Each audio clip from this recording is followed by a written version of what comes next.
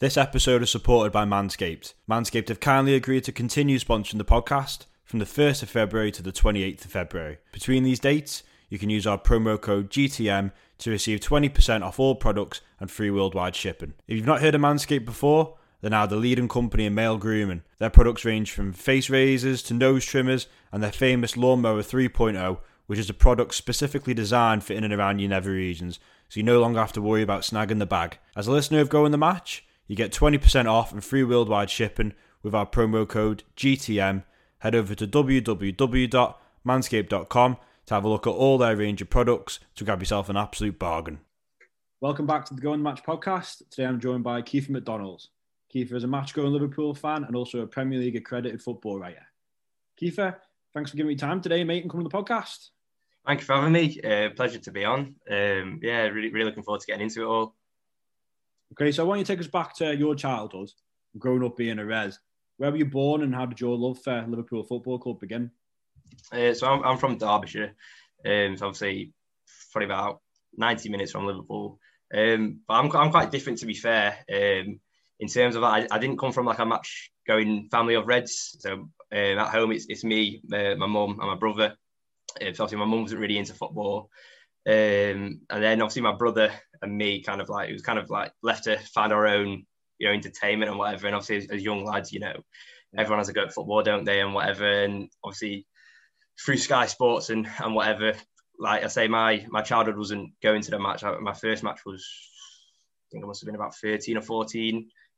So, it was a long time to wait, but yeah, so I just grew up with my brother, whatever, watching the likes of Gerrard, Alonso, all them kind of on TV, and that's kind of how I fell in love with Liverpool. What was it about Liverpool, would you say, that made you support them? Because obviously I've kind of got a very similar thing with living on the Isle of Man. We can kind of really support who we want because there's no Premier League clubs obviously over here. So, very similar story with me. I always got an attachment to Liverpool, seeing them on the telly, and then having a bit of family over there as well, it kind of, when you're seeing them and seeing the atmosphere and the ethos of the club, that sort of stood out for me. Is that similar to you as well, would you say? Yeah, definitely. I couldn't pin one moment where I thought, loads of people say, it was this, this game or this moment or, I got taken to this match or whatever. Obviously, like I say, for me, it was just kind of, I don't know. It just kind of feels like it's always been there. Do you know what I mean? For as long as I've kind of been aware, if that makes sense. As long as I've been watching football, like I said, I couldn't define it to one moment. But like you say, it's kind of just, obviously everyone will say the same about their club, it's a perfect club. But I just feel like, Liverpool kind of embodies a lot of, just kind of in societal things as well. Do you know what I mean? Like it's just got kind of the right stance on it and a lot of things. And yeah, just kind of the club that kind of fitted for me. And, like I say, growing up now and getting older and whatever, never looking back on that decision. So what was the first match you went to, if you can remember, and anything you can remember from your first match day experience? Yeah, so like I say, obviously it was it's me and my brother and my mum at home. So obviously kind of got the Liverpool bug off my brother, who kind of didn't pursue it. So it was kind of like mine and my mum's thing. I kind of forced. She didn't really have a choice, I kind of made her watch all. Kind of it was kind of like our thing. And for numerous years we always tried to on the telephone line at 8 a.m. on a Monday trying to get tickets, and then we just never had any luck, as I'm sure a lot of people can relate to. But I think it was 2014. I want to say I think it was the 0-0 with Blackburn in the FA Cup. So it was under Rodgers, which like I said, I was 13 or 14, I think. And yeah, I always remember it. The game was on a Sunday, and on the Monday, I think it was a fifth round, I think. And my mum rang up and she got 2 restricted view tickets. And obviously, you get the tickets, you kind of get that adrenaline rush, and you're like, oh my! And then you kind of realize they're restricted views, and then the word starts running through your head. Do you know what I mean? You're like, oh my god, am I going to be able to see it and whatever? But yeah, it was just. I just remember that week was the longest week of my life. Do you know what I mean? Just waiting for that Sunday. And like I said, it was only an FA Cup game, so I imagine a lot of people jibbed it off. Probably the one where they save money and they think, oh, I'll leave that one today. But yeah, I just remember going. Like I said, going with my mum. We went up to Anfield. Must have been like a 4 o'clock kickoff or something. And we got there quite early, and you kind of just do all the things. Kind of gobsmacked for most of it.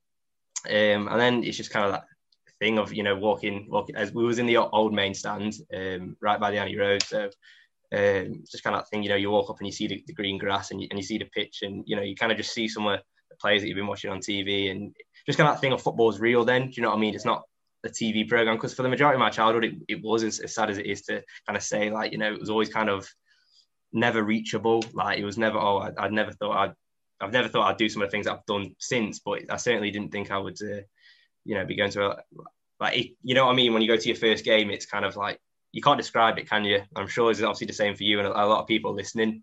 Yeah. I mean, something I was probably going to touch on then, I wasn't even going to ask this, but you mentioned like going in 2014. What would you say? Obviously, we've had the main stand change now. What was your sort of reactions going to Anfield then compared to now in terms of the stage itself? What's like? So obviously it's gone. Obviously, like, it was. So obviously 2016 when it got done, the main stand, and obviously I'd been in there a couple of times for the Europa League run, and then the Kiev run. I think that was a new main stand. I was in there for the Auto Cup. But yeah, it was just massive. I think it was massive for the club at the time, because obviously there's a capacity issue at the minute anyway with the 55,000. So, to think a couple of years ago it was 44,000 is quite, crazy to think, really. But yeah, there was just something about the main stand. Like I say, I've been fortunate to go to a lot of grounds, but I think football, and a lot of the new football grounds, like Tottenham's, your West Ham's, they just kind of feel soulless. And I don't think Liverpool, obviously it's only the main stand, but I don't think it has that. Certainly has a corporate feel to it. Don't get me wrong. Everything feels a bit, it's probably not your first choice to stand to be in, but I don't think it's kind of lost the element of the club, if that makes sense. I don't think they've completely gone against everything. But yeah, it's the old main stand was, obviously I'm sure you've been in it. It was really great, to be fair. Yeah, I mean, I asked that because I remember going like for my first matches. Obviously, so I went in like 2006 for my first game, and seeing the main stand then compared to what it is now. And I mean, I was watching at the end of the storm, the documentary that they've obviously just done on us winning the league, and then they show clips in there of going up to the tunnel and seeing what it was like. And it took me back to just actually when I first started going, I was like, times have properly changed, haven't they? So it is strange when you watch documentaries like that and you go, that's what it was like. Obviously, I think like much like yourself, like not moving to another ground, to another place has been such a great decision by the football club. But it is a bit of an interesting conversation, isn't it? I think definitely as well, like you say, probably the only gutting thing is probably like the tunnel. Like, I know the new tunnel's like fantastic and whatever, but there's just something about those old compact tunnels, like the ones you've had at Highbury and whatever. Just this, I think Goodison's a very small tunnel. It's very all on top of you. There's just something as a football purist that is just so great about that the kind of tunnel and the way it kind of brought up and everything. But I mean, this one's just as good anyway. Like an intimidation factor, isn't it? Yeah. So what does the standard match day look like for yourself now? Because obviously, as we discussed, like for me coming from the Isle of Man, me and my mates, we probably have a certain routine in terms of pubs that we'll go to when we get off the boat, depending on what time kickoff is. So do you have a certain routine yourself? Yeah, like it's similar to you kind of thing, depending on what time it is. But kind of, if we just take a 3 p.m, for example, it would kind of be, so we'd go into town. Obviously, I live in Manchester, so I'd get the train to Liverpool. And then there's kind of about 10 of us, the lads who I'd do the European aways with. So there's Matty Johnson and whatever. And we kind of go to McHale's in town, which is just on Lime Street. And that's just been our bar for like the past kind of, good couple of years. And we just always go in there. We'll probably get there for like 11:30, and then watch the early kickoff, and then probably stay there till about 2. Then go to the ground, have another pint in like the church or the 12th man, and then, probably go in about 2:45 to 3 kind of thing. But obviously, if it's a 5:30, they're honestly hands down the best kickoff times. So you've got the whole day on the ale. Do you know what I mean? It's superb. And then obviously you come back into town and everywhere's karaoke, disco. So they're just fantastic. The 5:30s. So obviously the situation we're in now with COVID, obviously can't go to the matches and stuff. Yeah. Talking about the match day though, your routine and everything, is that something you probably miss just as much as going? Oh yeah. Like, I think, like I say, I was speaking before we went live just about, the kind of, not the buzz has gone this season, but obviously it's quite hard to replicate as like a match going fan, that buzz around field. And like I say, it must be the same for the players. You've seen a lot of freak results this season. But just as big as the thing is like, the social element of it, seeing your mates, and especially in a time, like you say at the minute, where it's literally gone from, this time last year, you can go out and do anything to, you can't even mix with some households now. It's kind of, a lot of people, football was their kind of, for a lot of young men as well, football was their kind of, thing. And I know a lot of people who've struggled with it, and I think it's a collective. Like I say, a lot of people have felt the same, because I don't think you can replicate that, that feeling you get at football. There's just something about it, isn't there? It doesn't matter if you go on your own or you go with 5 mates. It's just kind of that feeling of like everything, and as cliche as it is, for a lot of people, like everything's just forgotten for those 90 minutes. And it's kind of like the world just stops, doesn't it? And like now, obviously, it's something to obviously look forward to as well. Like for myself, like, working all week and you're going to go to the match on Saturday. It's something to look forward to, isn't it? Yeah, especially for me, like whilst I've been at university, it's always been like, it's never been like the 17th or the 24th. It's always like, right, if I get this week done, then it's Wolves at home, then it's Chelsea away. Do you know what I mean? And then it's PSG. Do you know what I mean? I've always used it as a bit of like a thing to look forward to, and you kind of breaks down your week, like you say. And for a lot of people, like I say, I imagine they're missing it terribly, which is, I can't see us being back in grounds in 2021, as sad as it is to say, especially at full capacity. We might see a couple of thousand towards the back end of the year. But, certainly, hopefully this time next year, things are looking a bit more normal, and that kind of, match day routine, because even like I say at the minute, you can't even go, well, especially here in England, you can't even go in the pub and watch it. You can't even watch it with your mates. You can't mix households. So it's like you've literally got the match for 90 minutes and then you turn your telly off and you go and cut your tea. Do you know what I mean? There's nothing else to do. Yeah, the social element's gone of it. And I suppose I think we could probably all say we probably took it for granted, didn't we? Well, I was saying to you again before we went live, the Atletico Madrid game, there was a few murmurs that, footy was going to come to an end the next day or whatever. And I remember I said to my brother, I was like, if there's one thing in the world that will never, ever stop, it'll be football, because it's, and I was like, football clubs rely on money. I never thought I would see football be played behind closed doors, bar like, racist incidents or like where clubs have been punished. But in like terms of a normality, I never thought behind closed doors football will be the same. So it's, like I say, hopefully next year, it's as long away as it is. It's a bit more normal, but like I say, it's just, in general, like I think that's why you've seen so many mad results this season. The Villa 7-2. I don't think that happens. No. The United 6-1 at Old Trafford with Spurs. I don't think that happens. And then it's like even like the 0-0 United at Anfield. I don't think that's a 0-0. Our record against the top 6, at Anfield in the past kind of 4 or 5 years has been phenomenal. Do you know what I mean? Like it's not great, is it? So I know you've done your fair share of away days over the years. Got any particular grounds that you've enjoyed going to? So to start domestically, Southampton's always a good one. Like the Leicester, kind of Burnley, they're kind of good ones. I think because obviously what's happened, we've been obviously the Shaqiri one we had the other year. That was an 3-1. That was decent. Like I say, Leicester was fantastic. Done it a few times, but the Boxing Day one, the other year one, Trent was just played out of his skin. Do you know what I mean? There was just something about that night. But obviously then in terms of going, I know you've done a few of the European ones. Probably like my favourite ground I've been to is probably Bayern Munich. Yeah. Because for me, like I said, growing up watching footy on the telly, to like be stood outside the Allianz and then stood inside it, it's kind of a bit of a pinch me moment. Do you know what I mean? It's kind of like, Jesus. How does the European aways compare to the domestic aways for you? What's your opinion? Obviously, to be fair, like the domestic aways are kind of great now because obviously we're doing so well. They were great, but as we were going the match, we were doing so well, and they were still sought after. Do you know what I mean? But I think the European aways, I don't know. It's just kind of the element of it. It's just something different because you can do the league aways and the domestic aways a couple of times. You know what I mean? A few times a season in the cups and whatever. But there's just something about the European, it's just different. You get a local boozer there, and you kind of stay the day in there, and then you might do 2 nights or 3 nights or whatever. I remember we did when we did Barcelona, I think we did 3 nights. Yeah. Certainly when we did the final, we did 4 or 5 nights, and that was just like, okay, there's a point where you miss your own bed. But there's what I mean, there's just like, it's just like a lad's holiday. Do you know what I mean? That's the best way I compare it to. It's just you get up, ale, go to bed, ale. Do you know what I mean? There's just everything that you'd want from football. And then at the end of the day, 9 times out of 10, if Liverpool win, it tops it off. But I mean, if they don't, it doesn't ruin your day or your trip. Do you know what I mean? You just get back on the ale.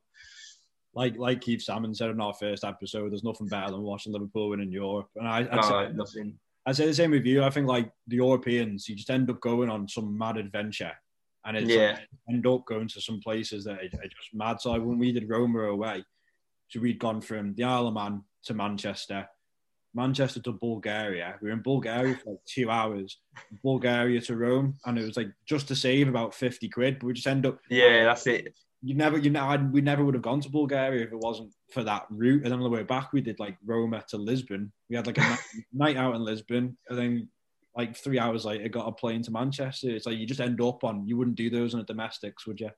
I remember I was trying to explain it to my mum once. She said to me, I think one of them we went by Dublin. I can't remember which one. And she said to me, she was like, Dublin's the complete opposite way to where you're going. She was like, and I was like, yeah, I know. And she was like, why are you doing that then? And I was like, well, it saves about £12.50. Do you know what I mean? Like, all adds up, it doesn't, it's beer tokens. But yeah, it's just mad. I remember when we did the final, there was a few of us, and on the way back, we went Madrid, then Faro in Portugal, and then we did there to Dublin, and then Dublin to Manchester. But when we were in Portugal, and we must have had about an hour and 30 minutes. And this lad was like, oh, there's a really nice beach around the corner. He's like, we'll go there for a bit. Anyway, he ends up saying it's a 5-minute walk. It wasn't a 5-minute walk, it was about a 25-minute drive. So we ended up getting Uber. We must have been on the beach for about 35 seconds. We get on the beach, sand, do you know what I mean? And then as soon as like we got there, it was time to go. And it was just like, we were just in this middle of the beach in Portugal. It was just like, how are we here? Do you know what I mean? It's just mad. Like, but then again, the domestics, you know, they're just as good. And obviously you say like, domestically, doing so much better now. But yeah, I'd say like for the majority of the domestic aways I've done, we've lost, but we've had a great time because you know, like doing Burnley, like you mentioned there, like the away ground, it's in the cricket club. It's like the cricket club is good. Shout out to the cricket club. The cricket club is great. It's crazy, isn't it? But you just wouldn't expect that. So like the domestics are just as good. But, yeah, especially if you get the training, like it's just, especially all the coaches are quite good. I remember last year we done West Ham, and I went with my mate and his dad on like it was a coach. It was like 3 coaches combined. So it was some of the Spy and Cop lads, and it was just like it was Spirit of Strength. I think was on there as well. It was honestly the worst part of it was the match. Even though we won 2-0 or something, it was like I just wanted to get back on the ale. Do you know what I mean? It was just fantastic. And that's what you miss. You know, you miss the coach journeys where everyone's singing along, and you know, especially last season when it was like every week it was like 25 points clear, 20 points clear. Do you know what I mean? It was just great. So you talking about away days and stuff there. What's the sort of like maddest story you can give us from those matches? See, when you sent me through these questions, I laughed at this one, and I'm not sure. I would be surprised if you haven't seen it, but it was actually only done Atletico Madrid away, and I went with a lad called Ellis, and so me and him flew out on the day, I think. I went with another lad called Jimmy, and so basically we went in the square of Madrid. I can't remember what it's called. And we were in there, the Plaza Mayor actually it's called, and we were in there all day, you know, everyone's boozing, whatever. And honestly, we went to this shop and it must have been about €1 for a pint can. So obviously we just wiped the shop clean, do you know what I mean? And before you know it, it's kick-off. And I remember we were going to the ground, and then someone starts cracking open a bottle of pink gin. I was like, oh, shit, right, as you do. They're necking that down, and honestly, I've never felt so ill in my life. And anyway, as it happened, so we get into the ground, and you know, I was an absolute state. And and so I've got into the ground. It must have been about 20 minutes before kickoff. So I've kind of just sat on my chair and closed my eyes. And Ellis has caught me like having a kick inside the ground. Like, you know, it's so loud in the ground, but I was just in that state, you know, you can kip anywhere. Anyway, so he films it, whatever, and he shows it me, and I was like, oh, you know, whatever. And then we're on the metro back, and he goes, I'm putting this on Twitter. And I was like, you there kind of thing. Anyway, we get off the metro at the other end, and it must have already had about 100 likes. And it ended up getting 45,000 views on Twitter. Just this video of me like falling a kip. And like my mum's ended up seeing it at work. I don't know how. It just went. It was just one of those things that just went so viral.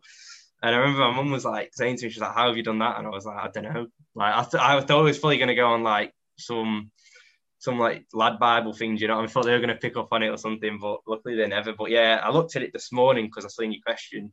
I think it ended up with 45,000 views, which, you know, I mean, can nearly fill Anfield once over. I'm laughing because I've seen it. I remember. Honestly, our mentions that now are just crazy. It was just like, because I don't know, you just lose track. On the Europeans, you just kind of let yourself go, don't you? They're just like holiday. And as it stands, I think that was the last away I did. No, I did Chelsea in the cup, but like the last European away I probably do for a couple of years now till the world starts functioning. So at least I made the most of it.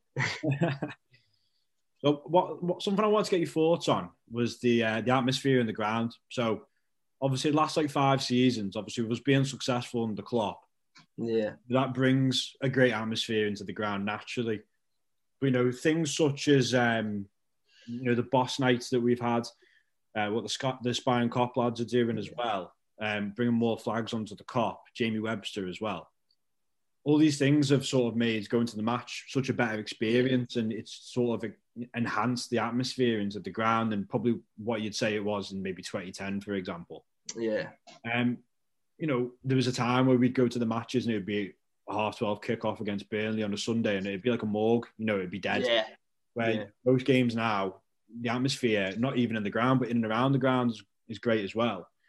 What's your thoughts on how that's transitioned in terms of the atmosphere, what it was like to what it is now? Yeah, like obviously, as I say, I can't like speak massively about what it was like, as growing up as a kid, because like I say, I only went, but even like you say, under Rodgers and kind of, you just speak to people and they say, the whole Gillette and Hicks thing was going off. Even like you say, 2009, 2010 kind of thing. The atmosphere felt quite toxic, boycotts, whatever people march out. Even the 77 walkout in 2017, I think it was. So, it was quite a toxic place to be at times. And like you say, Anfield will be like a morgue on a Sunday at 12:30, or even a Saturday early kickoff, even a Saturday 3:00, and people. I don't think people were enjoying it, but I think what the Spy and Cop lads have done, and the boss nights, Dan Nicholson and Jamie Webster and all them, I think they've just kind of made it like they've made it just like you're not relying on the match anymore, like to have a good time, because they've made it more of a social. Like you've always had the pub and going into the pub and whatever, with whether you win or not. But I think they've kind of just created a bit of a culture, and like, obviously Liverpool's culture has always been quite unique, hasn't it? But just like adding, even like the Jamie Webster story, it's fantastic, isn't it? Like he's a local lad, he's done the aways, he's on the coach, and now he's like producing a career in music because of he played at a few gigs at Boss Night, and he got himself noticed, and it's just kind of stuff like that, and like I say, even Spy and Cop lads with what they've done with the flags. Just getting more young lads involved. I've done it a few times on the waivers, and like I say, it's just getting more people involved and getting more people what it's about and the culture of it all. And I think again, obviously, it helps always on the pitch. If Liverpool playing well, but I think especially even the whole Klopp thing. Obviously, he's come from Germany, and even at the start when he come in 2016, 2015, whenever it was, He kind of give us a rocket up an arse at times, you know what I mean? Like in terms of, I think there was the Crystal Palace game. I think we lost that, and I think we were 2-1 down, and people were leaving on 82. Yeah. And it kind of said, and that's where the whole West Brom thing comes from, the 2-2, doesn't it? Where the week later, I think we're 2-1 down in the 90th minute, and Origi scores that goal, and it's kind of like, well, thanks for staying, that was for you. Yeah. And Klopp's definitely played a huge part in that. Even stuff at the end, when he does the fist pumps and he comes to the Cop and does the fist pumps, it's just kind of, it makes you feel involved and it makes you feel a massive part of it. And that's all stems from the likes of Boss Night and Spy and Cop, because it's made it an enjoyable place to go again, if that kind of makes sense. Is that being like, obviously like you've said, like going into 2014, the days under Rodgers, going to now, is that almost being, I wouldn't say a more important thing than Klopp? But is that something that if we didn't have the Boss Night, we didn't have the lads doing what they are at Spy and Cop, would that make your experience as a fan less? I think so. I think so, yeah, because it's kind of like the glue that holds it all together. Like, you've got your fans and you've got, the team doing well on the pitch, but there's something that kind of fuses them together. And I think it's, like I say, that experience of making the match an enjoyable place to go. And like I say, people want to go to these Boss Nights, they socialise with their mates, but it's everyone under one roof. Whether we kind of win or we lose, it's that kind of feeling of unity, which is something that Liverpool, as cliche as it is, like you've always had the 12th man thing, do you know what I mean? But it's it does speak volumes, doesn't it? Like that's all happened, and obviously, yes, we've been so successful, but there's been times where we haven't been as successful in the last couple of years, and there's been bad results, whatever. And people go to the boss nights and they forget about it. Do you know what I mean? Or they're doing it's just been. I think it's played a massive part in the atmosphere, and that ultimately plays a part in the results, doesn't it? Something else I wanted to touch on was the ticketing. Obviously, we've got a Liverpool. So like myself, you've got a members card as well, and we both know how difficult it is to get on that ladder for season tickets and aways. Wanted to get into the conversation about touting. Now, it's a bit of it's a sticky one, isn't it? It is. It's a bit of we're opening the can to win scenario. But, I think it's something that does need to be discussed probably a little bit more around the club, and not even just Liverpool, but maybe just the big teams. I've had different guests on this podcast from different clubs, and it does seem to be your top 6 that have this problem because you've got tourists, whatever else. It is a big thing like we talk about. And listen, I'm no saint. I've bought ticket off the tout before, because like you say, it's so hard to get tickets for the away games, and a game that you want to go to, you'll do anything you can to get there. Yeah. What's your thoughts on touting in general, and what do you think the club could do better to stomp it out? I mean, it's like I say, it's such a difficult one, but like, to be fair to the club, I know obviously when like Peter Moore came in and that, I know that was a massive kind of part of his job, whether it had any success or not, but they've brought a lot of kind of hurdles in to kind of prevent as much touting as possible. Obviously, they do need to know who's in the ground, don't they? In case of, God forbid anything bad happens, they need to have a record. So I think they've done obviously the season ticket amnesty and, allowed people to change names. But so I listened to the James Pearce one, and he was spot on with it. He said, if you have a season ticket and you decide, you can't afford to go, or you don't want to go, or whatever, you're not going to give it back to the club, or there's going to be a very few number of people who give a season ticket back to the club. You're either going to, especially with the Premier League last year, as we were doing well, people getting season tickets they've used for 5, 6, 7 years, taken off them. The fella was like, I'm going to this game now, we're doing well. And it's such a, like you say, with the aways as well, as a young lad, it's hard to get tickets. Obviously, I'm lucky that, I have people that look after me in a sense, and obviously I have quite a lot of my own credits, but not for the aways and that, but like you say, it's a problem. I have mates, United season ticket holders, City season ticket holders, and they say it's all the same. You always have to pay over the odds because you can never get onto that ladder. And I would hate that to be my job, to decide how you open that ladder, because it's nigh on impossible, because you've got people who have been going for, 40, 50 years. And then you can't all of a sudden just say, to make it fair, because we're going to give you less season ticket, less away tickets, and give 100 tickets to just season ticket holders with no credits. It's such a difficult way. And especially, with the supply and demand of Liverpool at the minute, and, top clubs, and it's, because of how well we're doing, you're always going to have that demand. So for touts, it's kind of like a perfect world, because they're always going to, if you don't buy a ticket off a tout, so, if you stick to your morals and say, I'm not buying that ticket, I'm going to hold out and pay face value, he'll just sell it to someone else. Do you know what I mean? So you're not really, you might think that you're being good, but you're not even stopping the problem. The kind of thing that I can see maybe having a big effect is the COVID-19 thing. If they do I know a lot of places like Ticketmaster and those kind of places are on about doing kind of like e-passport. So you've got to prove, if you've had the vaccine or you've had a negative test or whatever. I think when Anfield it reopened in December, they you had to it was like a ticket on your phone, wasn't it? And you had to go in that way, and you had to prove who you were. So I think that could kind of maybe be a hindrance for touts, and you could maybe see something that changes it, because ultimately the world's going to be completely different when we go back to football. With COVID, the track and trace, they're going to have to know who's in the ground. You can't just, go to the Shankly statue and pick up a ticket for £100 now. Do you know what I mean? You're going to have to get it through an official source. So, like I say, I would hate for it to be my job. Whoever is in the ticket office now who's thinking of a solution, I wish them all the best, because no matter which avenue you go down, you're always going to annoy people. You're always going to make enemies and whatever. So it's a fairly difficult one. It could be the only positive we probably get out of COVID, to be fair. That's it, isn't it? Yeah. I mean, if it makes the away ticket slightly easier, I mean, that's, like you say, probably the only positive. So obviously in recent years under Klopp, it's been some of the best time following the Reds win the Champions League, and obviously putting an end to the 30-year wait, winning the Premier League. Obviously being from the Isle of Man, me and my mates were lucky enough to be weren't lucky enough to be in the city, and seeing obviously all you lot all celebrating outside Anfield and the emotions throughout the night after Chelsea beat City. I've got to admit, seeing all that content over social media, obviously I was made up to win the league that night, but there was a massive part of me that was just so jealous. Yeah. Seeing all you lot, partying and being at Anfield, because following Liverpool since I was like 10, going to the matches, I've dreamt of us winning the league. All my mates have been in exactly the same mindset as us, just dreamt of it. And obviously for all Liverpool fans, we've not won the league in the way that we would have all wished.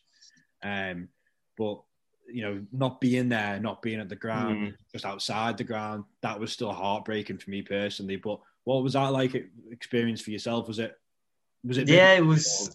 I didn't get to the to Anfield the night we officially won it, but I got to the night when we done the trophy lift. So when we beat Chelsea 5-3, and that was just, Anfield was absolutely rammed, obviously, because you've got people who should be, you've got probably 40,000 people who should be in the ground. Obviously, they're all outside Anfield. It was just bedlam, and it was just such an overriding feeling of joy amongst people. It was, and like for a lot of the people, we hadn't, like, especially for me, I hadn't seen most of my mates who I go to the match with since the Atletico Madrid game. So it was like the first time, a lot of them I'd been on this journey with, the last couple of years, Kiev, Madrid, all these seasons, and then to finally kind of see them the night that we lift the Premier League. Yes, it was gutting, when there's a part of you, even when Henderson lifted it, is just like dying inside, because even just for him, do you know what I mean? Like, there's players that will move on by the time we next win the league, it would have been nice for them to kind of have that and kind of close that off.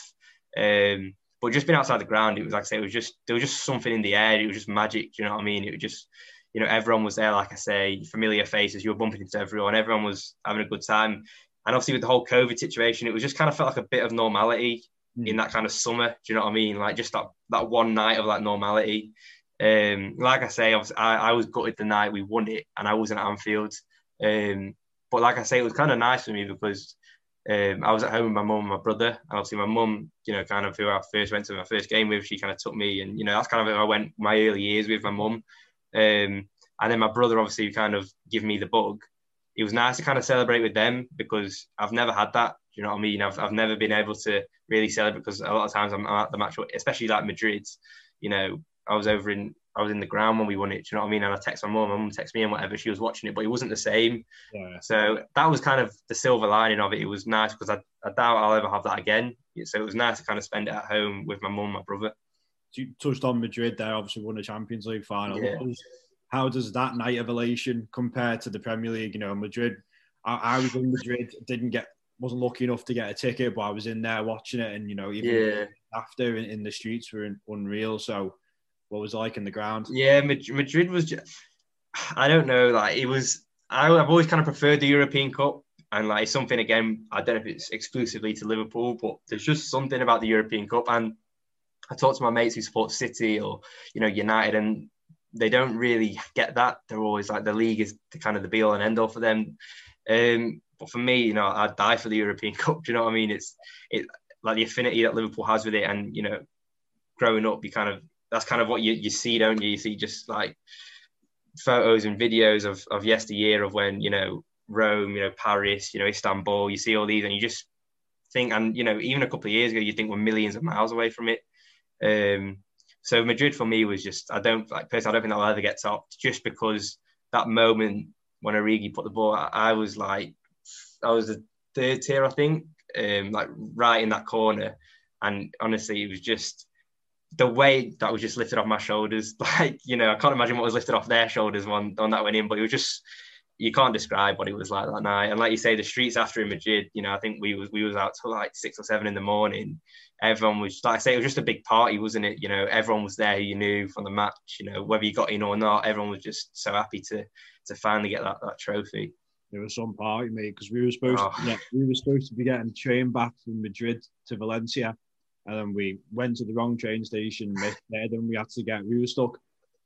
Some of our mates that we were actually at the match with, had got to Liverpool in time for the parade, and we hadn't even got out of Madrid yet. We were still in Madrid. We were supposed to be going to Valencia. It was just like... Well, I think we went on the Thursday and we came back on the Monday. So I remember we went to bed at like 8 on the Sunday morning, and then we kind of woke up at like 4. And I remember obviously one of us was just had the parade on the phone, and we kind of all like hung over like looking at it.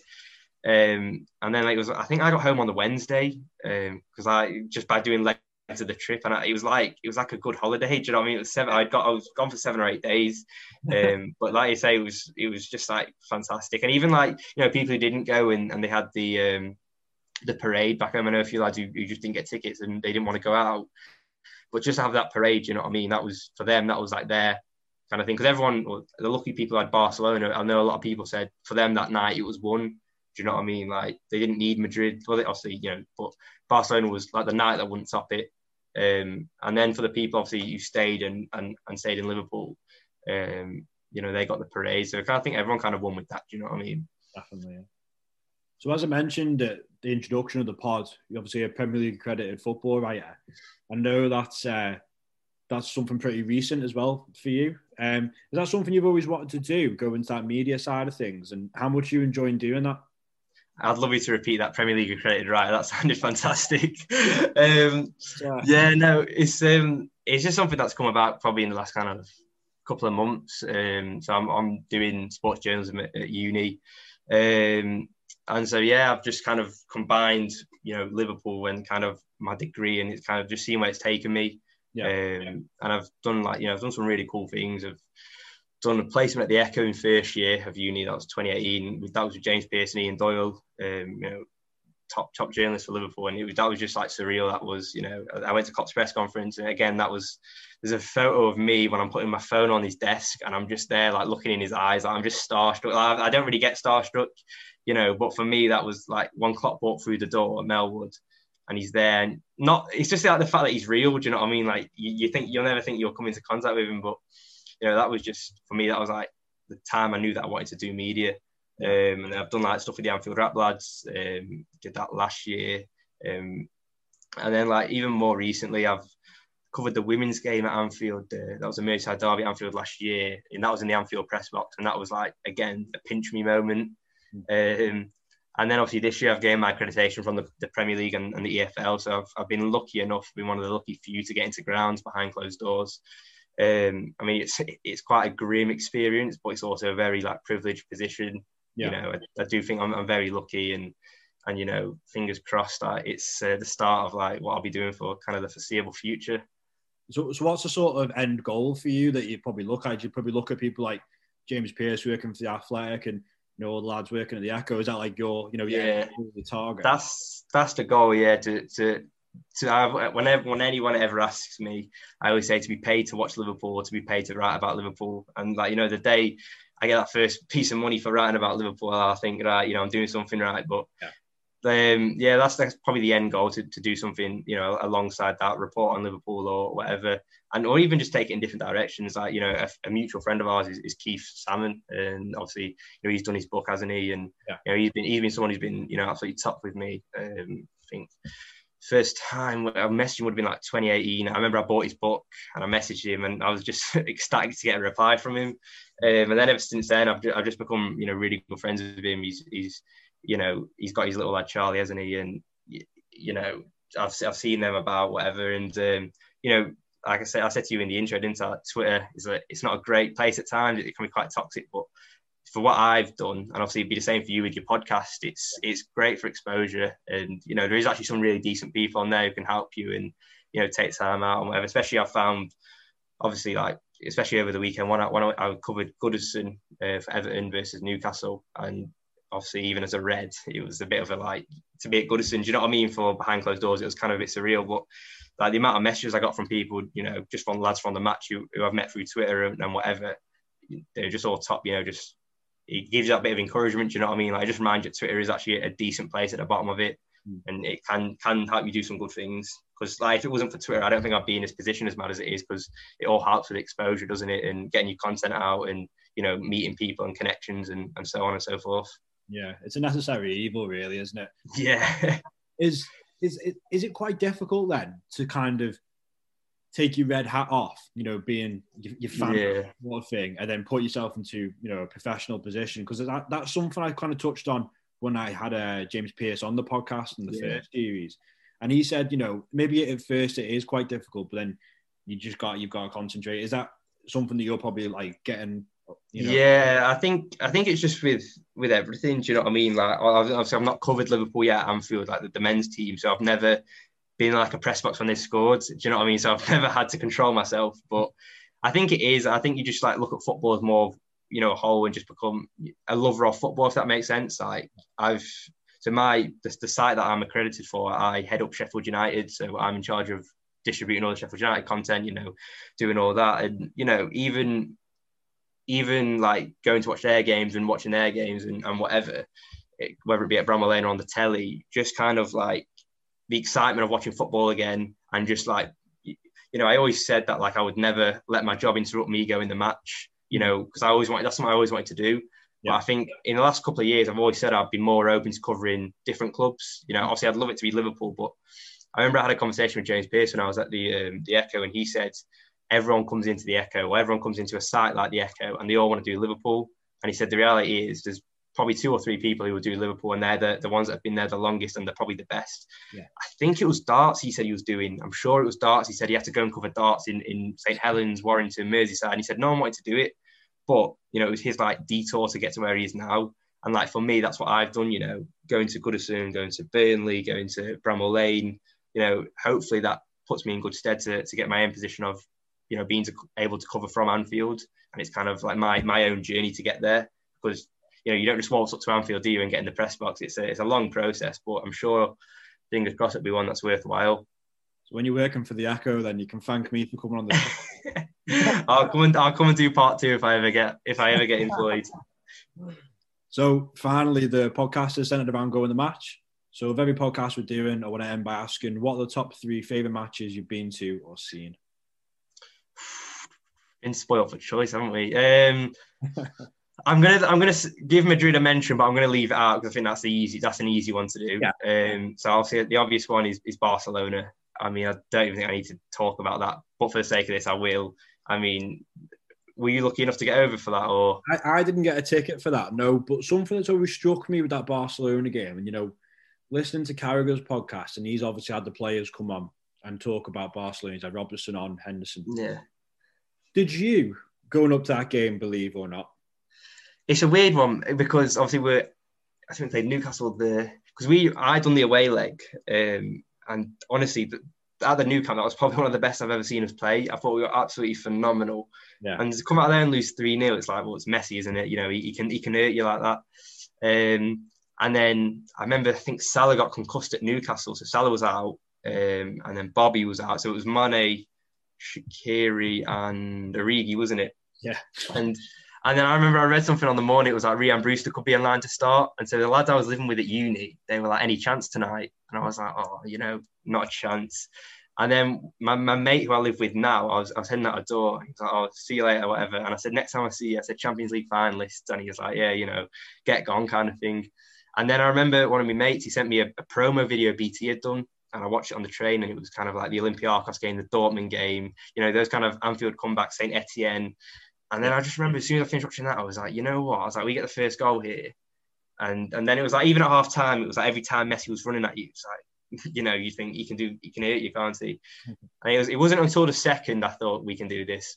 But then it's even at 4-0, if they get one, you've got to get another one, haven't you? So yeah, I don't think anything will ever top that night. There was just something in the air when you got to Anfield.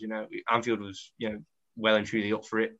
Are you kind of glad that you were there for that? Because I remember when I did the Dortmund game in 2016, lucky enough to go to that. And I remember coming out of there, it's something I've always touched on doing this podcast. When you're growing up as a Liverpool fan, you mentioned all the games, Istanbul, St. Etienne. Yeah. You always want one of them moments for yourself. And when you've got one, it's something you look back on and feel more fondly of, isn't it? Well, I remember, so that Europa League run, I remember it got to Dortmund, and for whatever reason, my mum was having none of it that we were going. We'd done all like most of the groups and United, whatever. And then, so we were first qualifying for the Dortmund tickets. My mum was like, I don't know, whatever reason, we couldn't go. And And then I remember it like kind of 2-0 into like 10 minutes, thinking, all right, maybe she saved us a bit of money here, you know. And then obviously I remember when Lovren scored, I was sat at home, must have been about 15 at the time, and I was absolutely gutted because I thought they're like a generational thing, aren't they? And Dortmund are, you know, at the time, you know, they're a solid European side, aren't they? So it was kind of like, it's the same again. It's kind of, you gutted that you missed out. But with the Barca one, I never really expected it to happen. So when it did happen, it was just kind of I think when the ref blew the whistle, you kind of think, I've got it, and no one can ever take that away from me, regardless of what happened in Madrid. You know that you've got that, and it's something that I'll bore my grandkids with for eternity. Do you know what I mean? Because it's just the fact that even Messi was playing like the greatest player of all time. Even just to see him in the flesh was bucket list stuff. But yeah, I was so glad to have one of them, because you don't know when the next one's going to be, do you? It could be 15, 20 years, and you know you might miss that for whatever reason. So to have that one, it was massive for me, I think. Yeah. Second match, probably go Bayern Munich away. That was like I said earlier, going to the Allianz. That was something that was just wow. Do you know what I mean? As like a kid growing up watching Champions League, you watch ITV, you watch Clive Tilsley and all them, you listen to them, and you know. For Liverpool to go to the Allianz as favourites and, you know, absolutely dismantle them in the way they did, and that Mane goal, the first one when he sends Neuer for the echo, do you know, it was just the whole kind of game was just fantastic, and the whole trip was fantastic. But for me, that was like that Madrid season. That was the thing. All right, we could win this because it was a proper. Yeah. It was a proper laying down a marker. Do you know what I mean? It was a proper, all right, these are, and, you know, they've only gone and won the European Cup a year later, right? They've recruited and they've got a different manager, but, you know, it's still Bayern Munich, aren't they? Yeah. So, yeah, that's definitely up there for me. One of the powerhouses, aren't they, the European? Yeah. Really, and it's funny that because I did the PSG away that season. Yeah, I did that one, yeah. In the group stage, and in the group stage, our away, I think we lost every away game. Yeah, it was Red Star, Napoli, PSG, wasn't it? Yeah. And then we go and do that in Munich. It was like... Yeah, it was just ridiculous. Final one. I'm split here, but I'm going to go Leicester on Boxing Day the other year. It would have been 2019, won it the Trent one. And I think it's purely because that Trent goal is my favourite ever goal. I think it's just the fact that he stands there with his arms out in front of the away end and there's bodies going absolutely everywhere. And it was just one of them. That was the night for me, I knew, because we had the Club World Cup, didn't we? And, coming back from that. And Leicester, they weren't on our tail, so to speak, but they were the nearest challengers. Yeah. I think they were a good 9 or 8 points behind us. So if they win that, it's 5 points, which makes it a bit nervy. But then to go there after coming back from Qatar and put that performance in, it was just kind of, the league's done. Do you know what I mean? I think in every league campaign, you have like a statement win. Do you know what I mean? One that says, all right, yeah, you're going to win it this year. And I think that was ours that year. It was put the ribbons on it. I don't think there's any better way to finish the podcast than talking about Liverpool in the league, mate. So before you go, just a massive thank you for giving me time and coming on. Really appreciate it. No, thank you very much for having me. It's been something I've really been looking forward to since you asked me. So yeah, thank you very much. If you enjoyed that episode and want to keep notified for future episodes, please make sure you subscribe, follow and share, and of course, leave us a 5-star rating. You can now follow us on Facebook, Instagram and Twitter, all at Go in the Match, to keep updated for future episodes and updates on the podcast.